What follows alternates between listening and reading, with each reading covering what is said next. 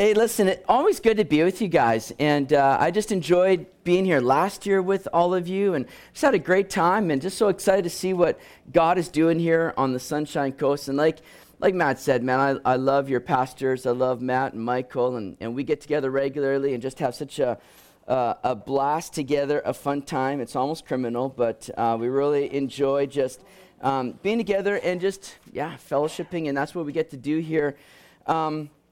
Today, I'm just kind of stalling to find my place. I'm going, what chapter am I in here? Okay, there it is.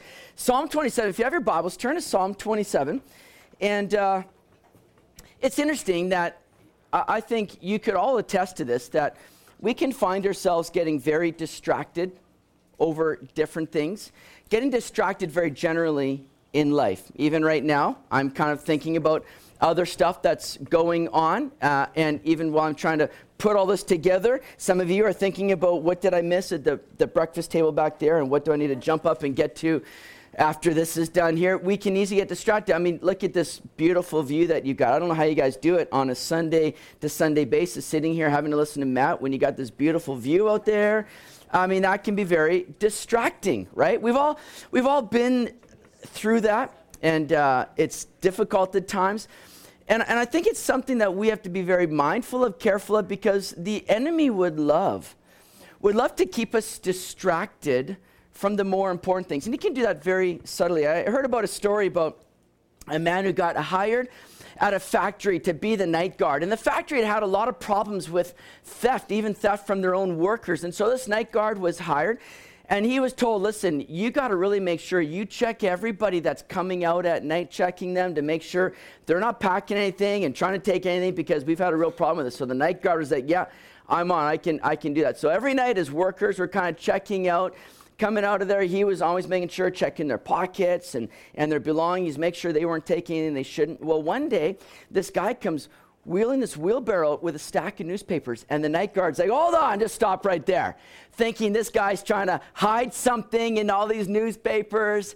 And so he goes through it all, he's checking everything, but he finds nothing, and is very, very suspicious. Lets him go. The next night, this guy comes again with his wheelbarrow and all the stack of newspapers. Hold on, stop right there, the night guard says, and he checks through everything and doesn't find anything. And he's like, what are you doing with all these newspapers? And the guy says, well, I just like to go into the break room and I like to pick up all the newspapers left over, and I kind of, recycle them, refund them, and get a little bit back for it. And so just like to do that.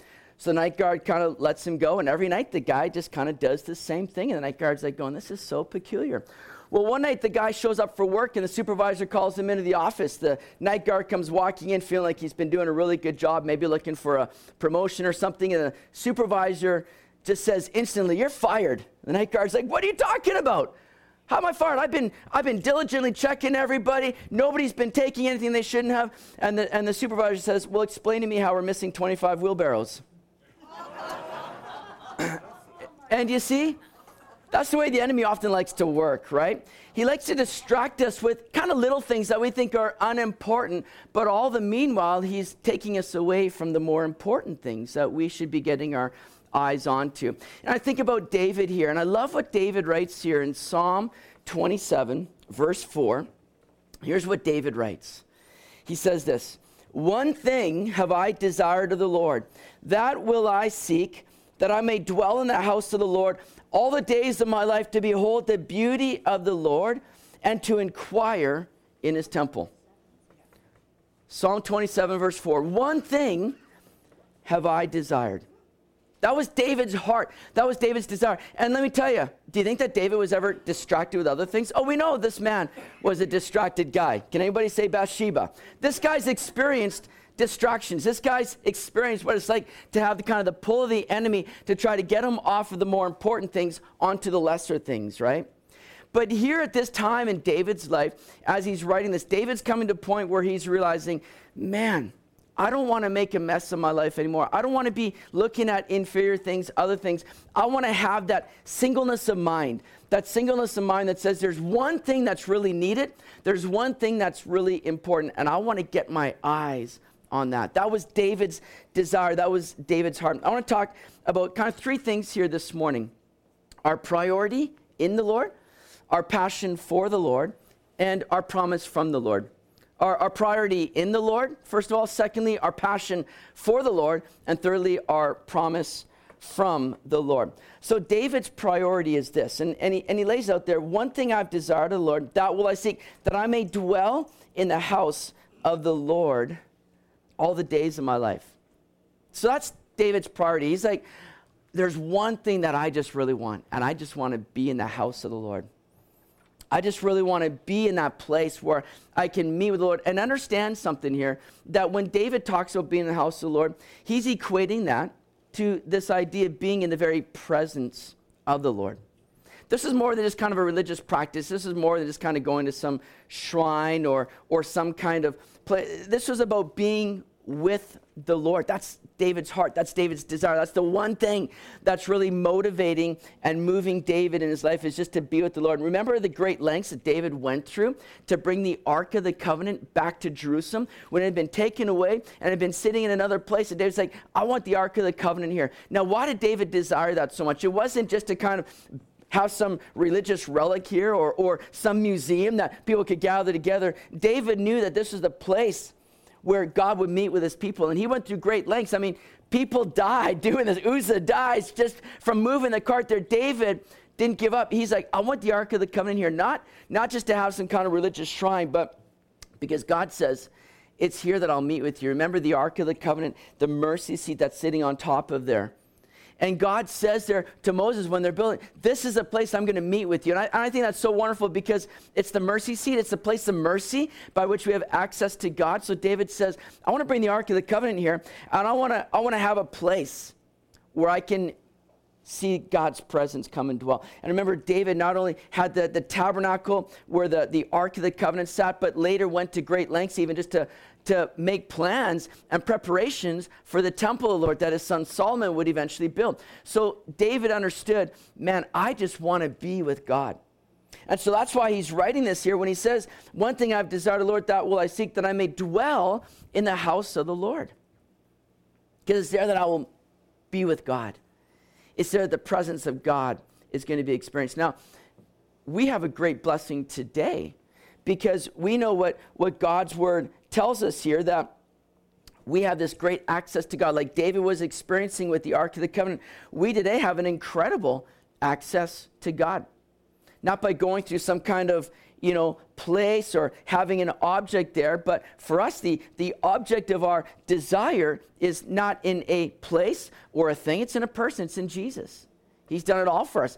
Romans chapter 5, verse 1 and 2 says this, therefore, having been justified by faith, we have peace with God through our Lord Jesus Christ, through whom also we have access by faith into this grace in which we stand and rejoice in hope of the glory of God. We have access now by faith into this grace in which we stand, right? Before God, we have access to the presence of God. Think about that. Hebrews chapter 4, verse 16, let us therefore come boldly to the throne of grace that we may obtain mercy and find grace to help in time of need. Come boldly to the throne of grace. We have access to God. But the question is, what are you living for? What is that one thing that you're truly desiring? What is the one thing that's kind of getting you up in the morning? Now, hey, I'm speaking to the choir here. I understand you guys are here on a Saturday morning, right? Getting in here 9 o'clock, 9:30. Why? To sit and study God's word and to meet with God. So I'm speaking to the choir. I understand that. But oftentimes we can kind of go through those peaks and those valleys and struggle to sometimes finding purpose getting out of bed in the morning. But for David, he's writing here saying, man, one thing I've desired. There's one thing that I desire. This was the priority in his life, was just to be with the Lord. In everything he did, he's like, I just want to seek the Lord. I want to be with the Lord. I want to know the Lord more. Now, again, we need to ask ourselves, what is the priority for us? Now, I had my son bought some tickets to go see Avengers Endgame on Sunday, last Sunday. How many people have seen Avengers Endgame? Anybody planning to go see Avengers Endgame? All right, some of you have seen it. Okay, all right. I was super pumped. I couldn't wait. I'm like, yeah, dude, get those tickets, man. Buy them early. Let's go. And so Sunday afternoon, we're all ready. There's a whole bunch of us going to see this movie, and I can't wait. I'm pumped. I'm counting down the days. But then I got to ask, am I having that same reaction about showing up to church on Sunday morning? Am I having that same kind of priority and excitement about going to church and meeting with God? Of course I do. I mean, don't think that I was good, but that's something we need to ask ourselves sometimes, right? It's like, do I have that same excitement about going to church? And sometimes even just going to church for some of us, we can be distracted about a lot of things that need to get done. Maybe you're serving in church and you're focused on all these different things that need to happen and fall into place. And it's like going to church is like, oh, this list of things that I got to get done. And yet, how often are we just showing up going, one thing, God? There's one thing right now that's most important above all. My priority is that I just want to meet with you. I just want to seek you. That can be hard for me sometimes. That can be difficult. Looking at all, is this in place? Is this happening? Is that person showed up doing that? But it's like, Lord, there's one thing that's just important right now. And that is just to meet with you. One thing I've desired. Just to be and to dwell in the house of God. Not just to be at church, but just to meet with you, God, and to be with you. So this is David's priority here. But then David also had this passion. You see, that priority of David was ultimately being driven by the passion of David. You see, this was more than just a religious duty or feeling of obligation. David had a passion for the Lord. See, our priorities aren't going to really be kept or come into place unless we're passionate about them, right? High on my priorities is to hit the gym like 3 to 4 times a week. That's a huge priority for me. Do you know how many times I hit the gym a week? 0. I don't do it. It's a priority. Like, I would love to do that. But you know why I don't go? It's not really passion of mine. I would love to. But it hasn't become that passion that's driving me. That's like, man, there's nothing more that I want to do than just go and hit the treadmill or the elliptical or whatever it is. I don't know what they're called because I don't go. I would love to be that guy. I would love to be that person that does that, but I'm lacking that passion. And you see, we can make those priorities and like, Lord, yeah, you're the number one priority in my life. But have we grown in passion for the Lord? See, notice what David says here, and I love this. Reading on in verse 4, the end of verse 4. Let me just read verse 4 again. Psalm 27, verse 4. One thing I've desired of the Lord, that will I seek, that I may dwell in the house of the Lord all the days of my life. Here it is, to behold the beauty of the Lord and to inquire in his temple. Why does David want to be in the house of the Lord? Not just because he's going to be there in the presence of the Lord, but because this priority is growing into a passion for the Lord, where he's saying, I just get to behold the beauty of the Lord. Lord, I just want to gaze upon you. I just want to seek you. I just want to know you more. I just want to see the beauty of the Lord. You see, David's priority was moving to a passion, and it was that passion of the Lord that was keeping Jesus or the Lord being that priority in his life. I'm reminded of other places that we see that term, one thing in God's word. We see it a couple times here, and it's reflective of the passion of the individual. Look at Luke chapter 10. Flip over to Luke chapter 10 with me. Luke chapter 10.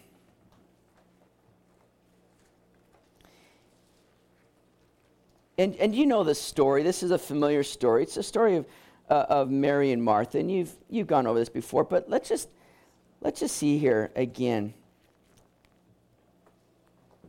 the things that are happening here. Luke chapter 10, and all the way over to verse 40. Because remember, Jesus comes into the home of Mary and Martha and Lazarus, their brother, and that's a great honor. Jesus is there. They know who Jesus is. But notice here, Luke 10, verse 40, but Martha was distracted with much serving. And she approached him and said, Lord, do you not care that my sister has left me to serve alone? Therefore, tell her to help me. And Jesus answered and said to her, Martha, Martha, you are worried and troubled about many things. Notice what Jesus says here. But one thing is needed, And Mary has chosen that good part, which will not be taken away from her.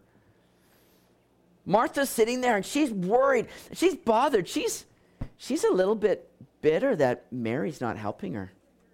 She's taking care of all these things. But understand what Mary is doing here. She's not getting distracted by, is everybody comfortable? Does everybody have drinks? Are the appetizers out? Do people have a place to sit? She's not worried about, she's like, oh man, I just want to be with Jesus. That's what's driving Mary. And Jesus honors her for it. He says to Martha, one thing is needed. One thing is important. And Mary has chosen that good part. And I'm not going to take her away from it. How often do we just take time to say, Lord, I just want to sit at your feet. I just want to take you in. I just want to behold the beauty of the Lord. As Jesus says, that's the good thing. That's the one thing that's needed and important and good. I'm not going to take away from that. We also see that one thing in Paul's life. Go to Philippians chapter 3.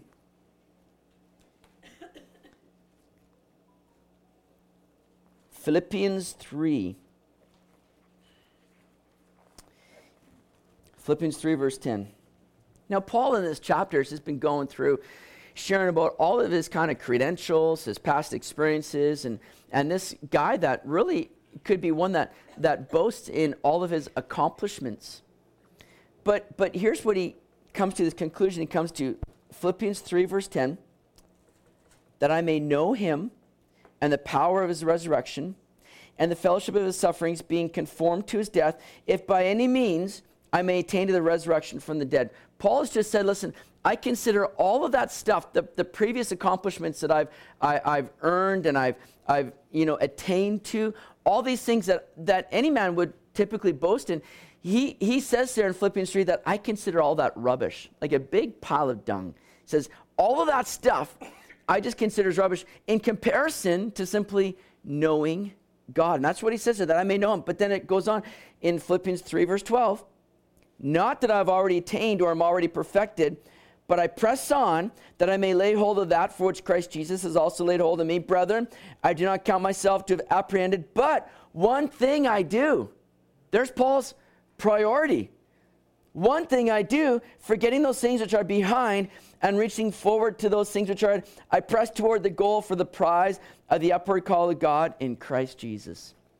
See, he's got his priority, one thing, but his priority is linked to his passion, that I may press on to lay hold of that for which, or press on toward the goal for the prize, the upward call of God in Christ Jesus. That's his desire. It's just to know Jesus more, to be in Jesus. That's that one thing that he's desiring to do and to gain. And ultimately, it's all linked to Jesus. And so David here, back in Psalm 27, says that his desire was to simply to be in the house of the Lord for one purpose, that I might just take in the Lord, that I might behold the beauty of the Lord. Now, that's an interesting way to say things. You know, we would sing that song in church, "Oh Lord, you're beautiful, your face is all I seek," right? And I remember I had a guy come to me and saying, I don't feel comfortable singing that song because we don't know what God looks like. How can we sing that you're beautiful? We don't really know what he looks like. You need a hard time with that. But what do you think David means when he says to behold the beauty of the Lord? How do we describe the beauty of the Lord today? Well, throw out some answers for me, actually. Let's have a little discussion here. What are some ways that we can describe the beauty of the Lord? How do we behold his beauty? What does that look like today? His greatness? Look out the window. His creation, right? Yeah. What else? Pardon me? His patience. Love for mankind. Mercy. Yeah. Grace. Yeah. Those are great. All that. You see, when we just begin to see kind of the character of God, the attributes of God, the goodness of God, the grace of God, all these things that you said, yeah, we just begin to see, Lord, you're lovely. You're beautiful. And I just want to behold that and see you and take it in. I think so often that we don't just take that time to sit down with the Lord. and just be moved, not just with a priority in the Lord, but that passion for the Lord, and just begin to really comprehend how great he is, how good he is. I think that's what David is really getting at here. It's just understanding the greatness and the grace of God here. That David just had an audience with the Lord. It's like, oh, God, this is so good. I just want to behold the beauty of the Lord, to know your goodness, your grace toward us. And the more that we grow, you see, the more that we grow in the grace of God and behold his goodness, the more that we grow in that passion for him, and the more that we grow in our passion for the Lord, the more that he becomes that priority in our life, that one thing that we're saying, nothing else matters. I just want to be with Jesus. I just want to seek him. That's the one thing, that's the most important thing in my life. So we see all these things here. We see the priority, our priority in the Lord, our passion for the Lord. But then I think David kind of wraps up with just revealing some of the byproduct of that and our promise from the Lord when we begin to do that, when we begin to set him as that priority and grow in that passion for the Lord. Look at what we read there in verse 5 of Psalm 27. Verse 5 of Psalm 27, for in the time of trouble, he shall hide me in his pavilion, in the secret place of his tabernacle. He shall hide me. He shall set me high upon a rock. See, David foresaw this work that God would do in bringing him that safety and peace. David understood that when I'm seeking you, Lord, that's the place that I'm going to find the most kind of contentment and peace and comfort, satisfaction and joy. He realizes that, God, you're going to set me upon a high rock. That's a great thing. I love that. We read in Psalm 61, the second part of verse 2, where David writes, when my heart is overwhelmed, lead me to the rock that is higher than I. I think that's so important. See, so often we're trying to get to those places where we can find comfort or safety or that place of somewhat peace on our own, right? And we're trying to grab a hold of things and thinking this is going to help me in this moment. This is going to satisfy perhaps in this moment. But David says, man, when I'm overwhelmed, Lord, take me to the rock that's higher than I. That's beyond what I can do.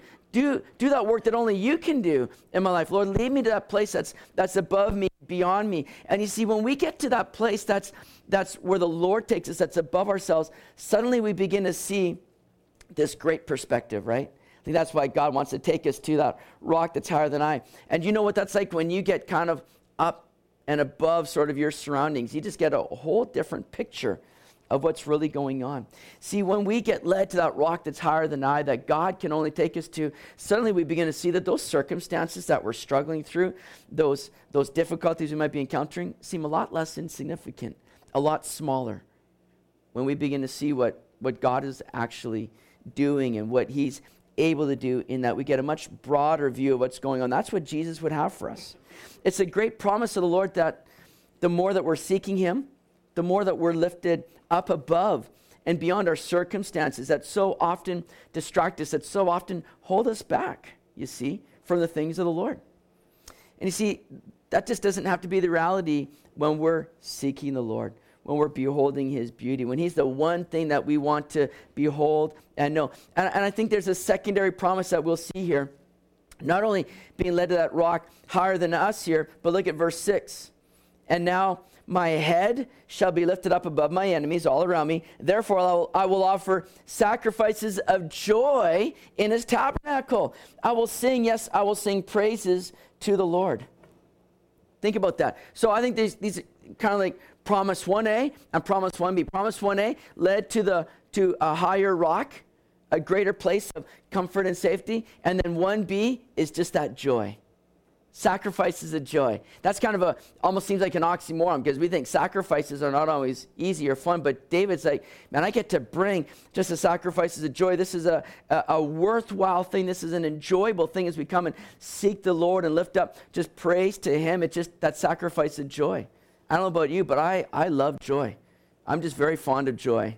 Joy is a good thing. I hope there's nobody named Joy in here. That would be really awkward. That's like not what I'm getting at. But I love joy. And I've just been, man, more and more just, telling my kids, telling people around me, just joy in Jesus, man. Just joy in Jesus.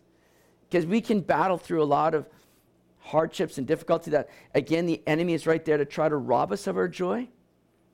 but it's just joy in Jesus, just seeking the Lord, because it's in him that we find that joy, ultimate peace, ultimate love, just the greatness of what he has for us. And so David's saying, man, when I come and I seek you, make you that one thing, oh man, I just experience that joy and the sacrifice of joy that I just get to bring before you. Joy is becoming ever more so just an elusive thing in the world, isn't it? I mean, you just look at people. You just pass by people on the street, and you can just see, man, there's a lot of people that they just don't have joy. They're battling through lots of difficulties and hardships, and joy is just becoming ever so elusive. It's like that night guard, right? Having all the wheelbarrows taken out from underneath them. There's a lot of stuff that we can encounter in life that's robbing us of our joy, that we aren't even aware of, that the enemy's looking to kind of throw our way, and yet we're not realizing what's really going on underneath is just that joy is being stripped from us if we're not keeping our eyes on Jesus. Making him that one thing that says, above all, Lord, may you be that priority and that passion in my life. Because I know what's going to come of that. I know the promises that you have for me that will come. Now, this passage is really, I think, the Old Testament equivalent of abiding in Christ, as John chapter 15, verses 1 to 8 speaks about. Just that idea of just being in Jesus, abiding in him. And that's what David is saying. Oh, one thing I've desired of the Lord, that will I seek, that I may dwell in the house of the Lord all the days of my life, to behold the beauty of the Lord. Now, the great thing is, we understand, man, we can be doing this anywhere and everywhere at any time, that we don't need just to be in the house of the Lord to do that, because we have an audience with the Lord wherever we are, right? We don't need to do that. But let me just say, I believe that there's a dynamic at work that takes place when we do indeed gather together and we seek the Lord as the body of Christ. I believe there's something beneficial that takes place, because I talk to a lot of people that, have walked with the Lord for a long time. Maybe they've been burned by a church, and they just dropped off. They're just like, I don't need the church. Me and the Lord just have our time together. And I think, man, that's so sad. That's so sad that you're missing out on something that I think is a greater work that the Lord desires to do as we gather together. Let me read to you what James Montgomery Boyce, a commentator, said about this. He said this: there's something to be experienced of God in church that is not quite so easy to experience elsewhere. Otherwise, why have churches? If it is only instruction we need, we can get that as well by an audio tape or a book. If it is only fellowship, we can find that equally well, perhaps better, in a small home gathering. There's something to be said for the sheer physical singing of the songs, the sitting in the seats, the actual looking to the pulpit or the music stand and gazing on the Bible that is being expounded from, the tasting of the sacrament, and the very atmosphere of the place set apart for the worship of God that is spiritually beneficial. Isn't that true? Haven't you found a sense of God's presence simply by being in God's house? I do not mean to deny that God can and should be worshiped elsewhere, but he says, I'm suggesting that the actual physical worship of God in the company of other believers can be almost sacramental. I think that's just a great theme that you guys are working through here in Hebrews 10, 24, 25. Let us consider one another in order to stir up love and good works, right? Let us not give up meeting together as some are in the habit of doing, but let us encourage one another, and all the more as you see the day approaching. There was a story told about a man that had been a part of this church and just stopped coming. Hadn't shown up for quite a while. And the pastor decided, I better go pay this man a visit. He went to the man's house, was invited in. The man brought him over to the fireplace where there's a fire going, and the pastor sat down, didn't say a word. The man's sitting here waiting for the pastor to ready. He's ready for the conviction to be set in, but the pastor doesn't say anything. He just kind of reaches into the fire with some tongs, and he grabs kind of like a burning ember, and he just removes it from the fire and puts it off to the side. Doesn't say a thing. So they just sit there and they watch. And they just see that ember slowly begin to burn out. Suddenly the man knew exactly what the pastor was communicating. You see, it's like that for us. If we withdraw ourselves from the gathering of God's church and the bride of Christ, we might think, I just do this on my own. I think we miss out on something, and we slowly begin to see ourselves just kind of fizzling out, burning out. There's something good that happens as we gather together, as we begin to stir up love and good works with one another. So we begin to encourage and exhort each other. So I encourage you, man, just keep seeking the Lord. Keep seeking the Lord on your own. Let that priority in your life be just to know Jesus. Grow in that passion for the Lord. But understand the promise of the Lord too, that there's a good work that he does as we seek him, but all the more as we do that together and encourage one another, seeking the Lord together here. Amen? All right. Well, yeah, let me pray. And take some time this weekend if you can, just to get alone and just seek the Lord. Seek the Lord for him to do something in your life this weekend here.